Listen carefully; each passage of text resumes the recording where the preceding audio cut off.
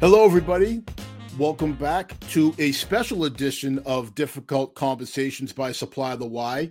I have missed all of you. I've missed being here in studio, and I was jumped at the opportunity to help an old friend of mine, one of my dearest friends, one of my old partners, Brandon Stone, out with a school project. So this is going to be a little different than what we normally do. In that, obviously, this is not live. You'll be seeing this after the fact, but this is something where I have a specific set of questions that I have to ask Brandon, and I have to, in order to get this going, and I kind of facilitate his way through this project. So, without further ado, Brandon, why don't you go ahead and say hello?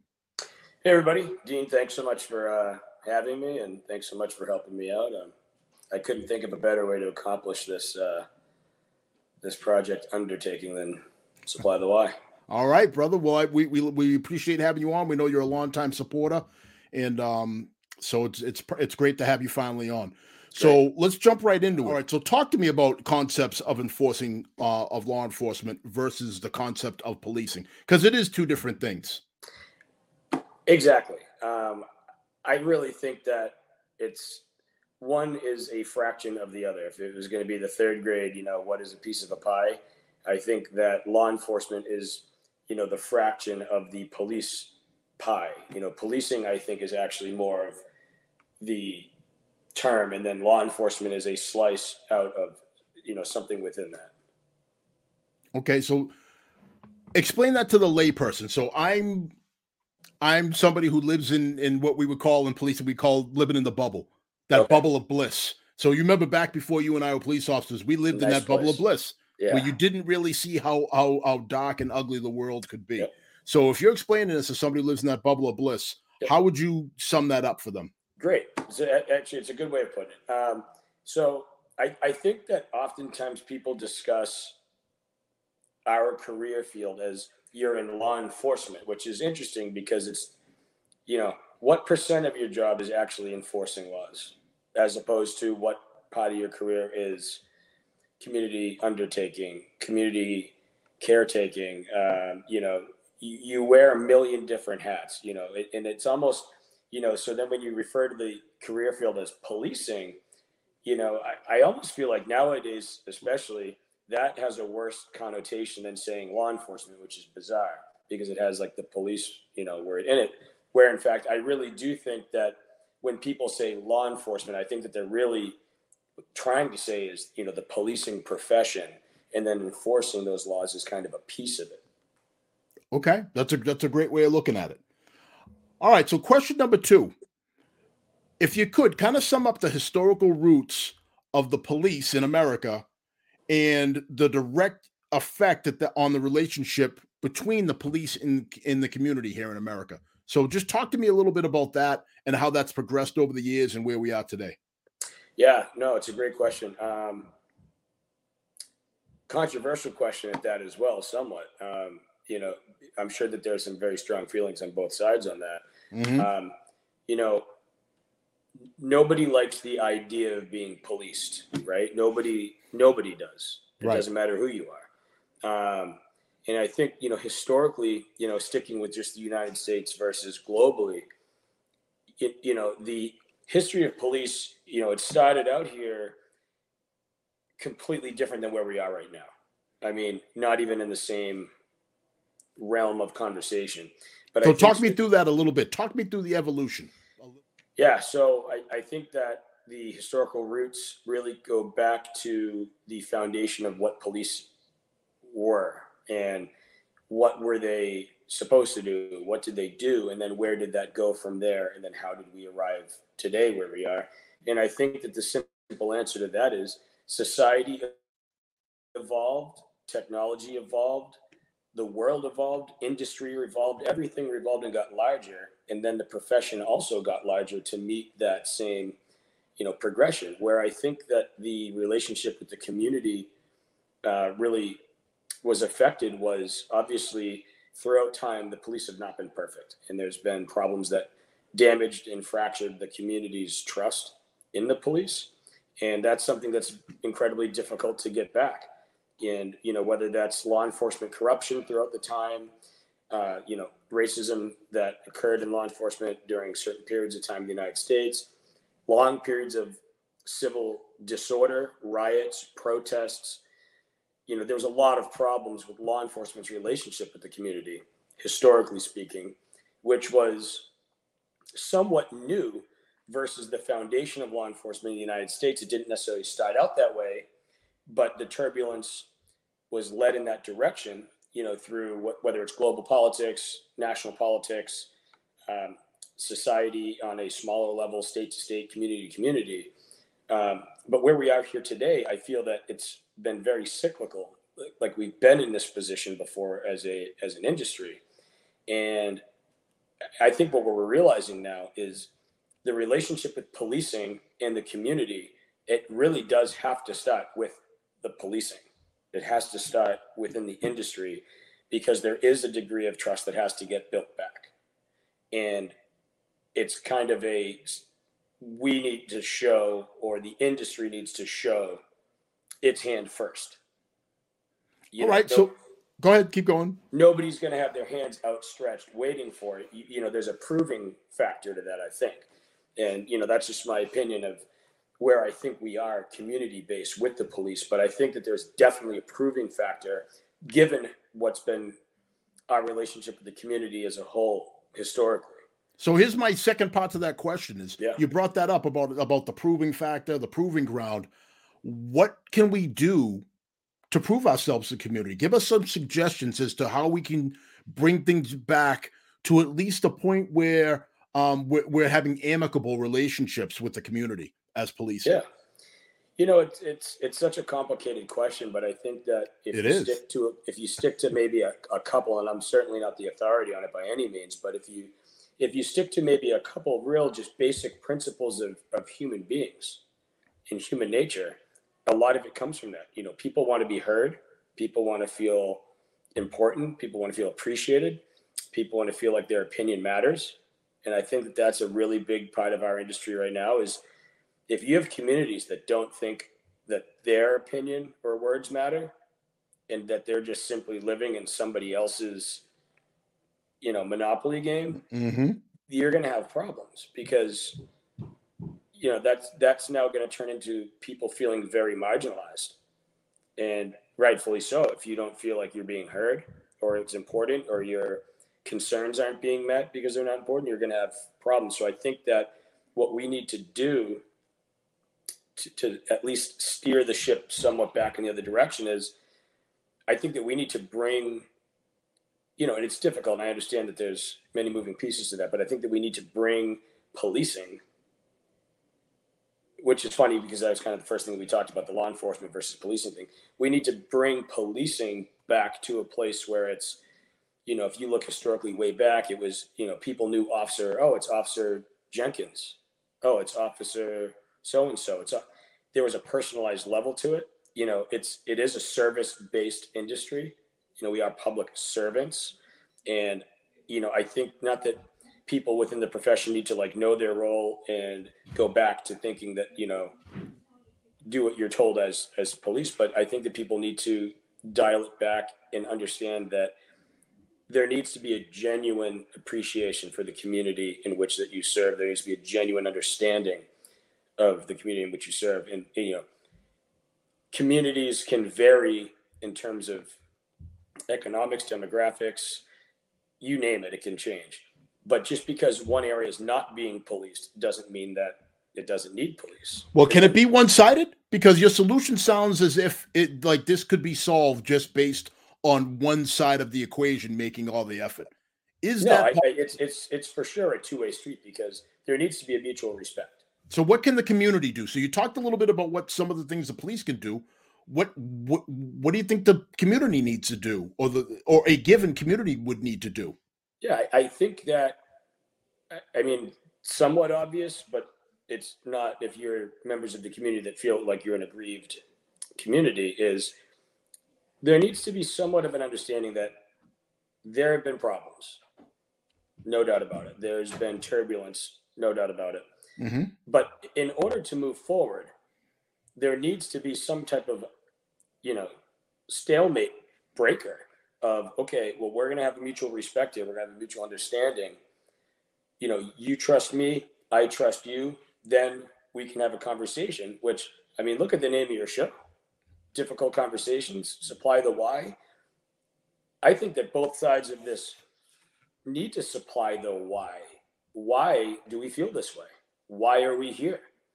But if you don't have those conversations because you're not allowing it because of just, nope, I'm shutting down to that community, or nope, I'm shutting down to law enforcement or policing as a whole, it's not going to go anywhere. And let's be honest with each other. This, with the reform and everything that goes along with that, it's not realistic to believe that the police are going to go away. It's just not. And it's not realistic at the same time to think that it's going to stay the same. So if we're already at that point, I feel like it's probably a really good juncture to have a conversation. Okay, so just to make sure that I'm understanding you properly, the key to this is the community not only being willing to hear the police when we come and make all those proactive steps that you talked about, but they have to be equally proactive in telling their side of the story. Absolutely. As well. Absolutely. And would you agree that both sides have to also have the intestinal fortitude and the moral courage to listen, even if it's something that they may not want to hear, but they both need to listen to gain an understanding of the other side? Without a doubt. And I mean, I don't know if anybody could have said it better than intestinal fortitude, because that is really, I mean, if you really break it down, I mean, you need to be able to, whether you understand it or not, or like it or not, you need to be able to at least hear it out. I mean, hell, even, you talk about neighbor disputes within neighborhoods of a community, they can even hear each other out. So if people are able to do that anyway, then we need to make that on a larger scale. I mean, I think that that's the only way forward. All right. Well, again, we're going to keep this rolling. Yeah, and while we're on the spirit of larger scales and reforms, talk to me a little bit about police reform. Do you think that the police need, I mean, we know that you and I have had many personal conversations, so we know that we can't stay the same. There has to be some change. Yep. Like policing, just like any other industry, has to change with the times in order to stay relevant. I absolutely agree. So we're not going to talk about whether or not we need some level of reform, some level of change, because any reasonable person knows that we do have to adjust to what's going on. Right. But to what point do we need to change? For example, do we need to make it more education based, like what you're doing now in pursuit of your degree? Do we need to mandate that? Do we need to mandate more different kinds of training for people? Or do we just need to revamp the whole hiring process? I mean, to be honest with you, I think that you just nailed the components of it. But the thing that I think makes it very difficult as a profession for people to have the intestinal fortitude to understand, the word reform is an interesting word. It's been used so many times in different ways. You look back in history and there was reformatory schools that, troubled youths would have to go to. There's kind of a negative connotation with that. Nobody was like, hey, I'm really excited to go back to reformatory school. Mm-hmm. So when somebody says it's police reform, it's like you're kind of already like kicking sand in somebody's face, saying like, it's kind of synonymous with the lesser a little bit, that you need to be reformed. If it was more of a, police modernization, police progression, something or another, it just has a better sound to it, where I think all parties involved understand what it means. But to your point, specifically, I'm looking for specifics as to what can be done. Yeah. Or what you think needs to be done. I think that you nailed it. I think that the actual training that we're doing now, though we have different classes within, basic recruit officer courses, we've moved classes, and now there's all kinds of different classes that weren't there 10, 15, 20 years ago. The training methodology is somewhat still the same that it's been for a long time. And, while there are all these schools of thoughts where some people get really up in arms about, too soft of training or versus too hard of training, where is that happy medium? Where is that line? I think that training is a huge aspect of this. The fact that there's parts of this country that have 8-week police academies, and then there's parts of this country that have 30-week police academies, and then anywhere in between. I think that you're going to have a much different product with an 8-week program versus a 26 to 30-week program. It's just math. It's just how many hours you're going to spend doing something. So whether it's the duration of that, absolutely. But where I think that meets another one of your points is the hiring process. You can go across 50 states and have completely different hiring processes. Some states have polygraphs. Some states do not. Some states require higher education. Some states do not. There's so many different categories within the hiring process that I think need to be streamlined on a national level. If you look at some other countries, the way that they hire their police, it's more college based. They don't call them police academies. They call them police colleges. Or, in Europe, that you have to go to school for 3 years, 4 years to be a police officer. And that's your actual training regimen, not your university. And, I think that is certainly something that maybe the United States is going to have to look into eventually. Especially when you talk about Post. Post has been around for a very, very long time. Post is not new. California has had Post for decades. And really quick, for those that are watching that don't know what you mean by Post, we're not talking about the cereal, folks. We're talking about. Can you just tell us what that is? That acronym? Yeah, Post. For lack of better words, Post is a level of standardization for police training. So I believe it is Peace Officers Standards and Training. Correct. Okay. You travel around the country and not everyone's a police officer, they're a peace officer. So it's a standardized level of certification for those that are in the policing field. And that comes with a litany of standards that you have to fall into underneath that. And it's also a governing body of that. So there's a post governing body of that policing. All right. So we're getting down to it on time. I know that you're busy, and I know that you're visiting family. So let's round out with this last question, which is technology based. So, again, in the spirit of closing this out, discuss policing in the age of super technology. What do you think of it? How can it help? And in some cases, how does it hurt?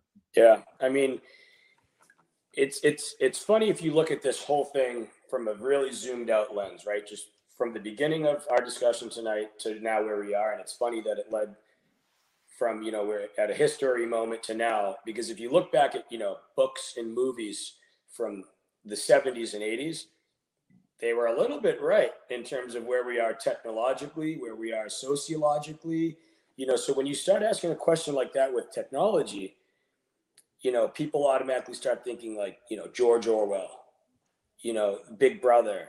And then, you look at a movie like The Minority Report. We're really not too far off of the swiping of screens and zooming in and out of things. But people, citizens, community members have such huge concerns about the First Amendment, due process, their rights to privacy. And it's understandable to a degree. But I think that there's arguments to also be made that the use of some of these technologies makes policing more accurate. You're getting better intelligence. So it's going to lead to less mistakes. So we're talking positives now. So let's. I think so. So give me some positives. So less mistakes. I think what else? The propensity for less mistakes, higher accuracy of information, whether it's procedural, moving forward in court cases or not. If you look back over some serious incidents within the country, where would we have been without the data mining capabilities, the vast video surveillance capabilities? It would have been almost impossible to solve a lot of really important crimes. And when you look at some of the things that really plague the country in terms of criminality, whether it's human exploitation, crimes against women and children, a lot of those are technologically based crimes that require the police to have the ability to work their way through that, let alone, leave financial crimes out. And that's a whole different pail of worms technologically. But I think a lot of people, when they start looking in terms of the negatives of this, start thinking about the big brother always watching with cameras, when in reality, you have to assume that most of your day, you're probably on some camera, whether you want to be or not. And, I think that, the data mining aspects of it make people uncomfortable. The Snowden leaks, I think, scared the heck out of people. People are still putting Scotch tape over their, computers. So just to be clear, are we on to negatives now, or are we still talking positives? I think they meet in the middle. I think that every time you come up with a positive, I think it's met with its equal negative, to be honest with you. Okay. So just to be clear, for those that are watching, Yep. Let's give some clear-cut negatives, things that are just on the negative side. Perceived negative would be the invasion of privacy.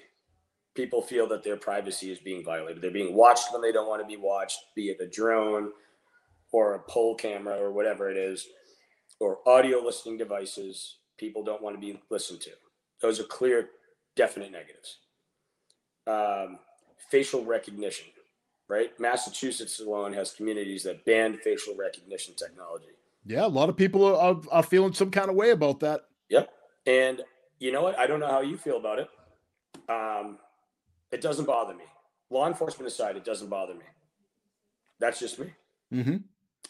But there are some people that really against that. GPS tracking, huge controversies around GPS tracking, be it federal agencies or local state agencies utilizing, GPS transponders or any kind of tracking. People don't want to be tracked. People don't want to feel like they're being tracked. And I understand that to a degree as well, because there has to be a vetting process for law enforcement to be able to utilize that technology anyway. So I don't know if the answer is better transparency on what hoops law enforcement has to go to. Okay. To get that, maybe people need to understand and to realize that it's not hitting a button and then you get to look and listen to whatever you want. Because obviously, as you know, I mean, we've been doing this long enough. That is just simply not the case. No, it's definitely not the case. Certainly not at our level. Right. I can't speak for all levels of law enforcement, Yep. but certainly not at any level that I've worked at in my time. Right. But this is a good list of some negatives and some positives. I like, to your point. I put you on the spot a little bit, but yes, a lot of these are intertwined. It's kind of it's just like in science. It's like in science, for every action is a reaction, right? Yeah, no doubt about it.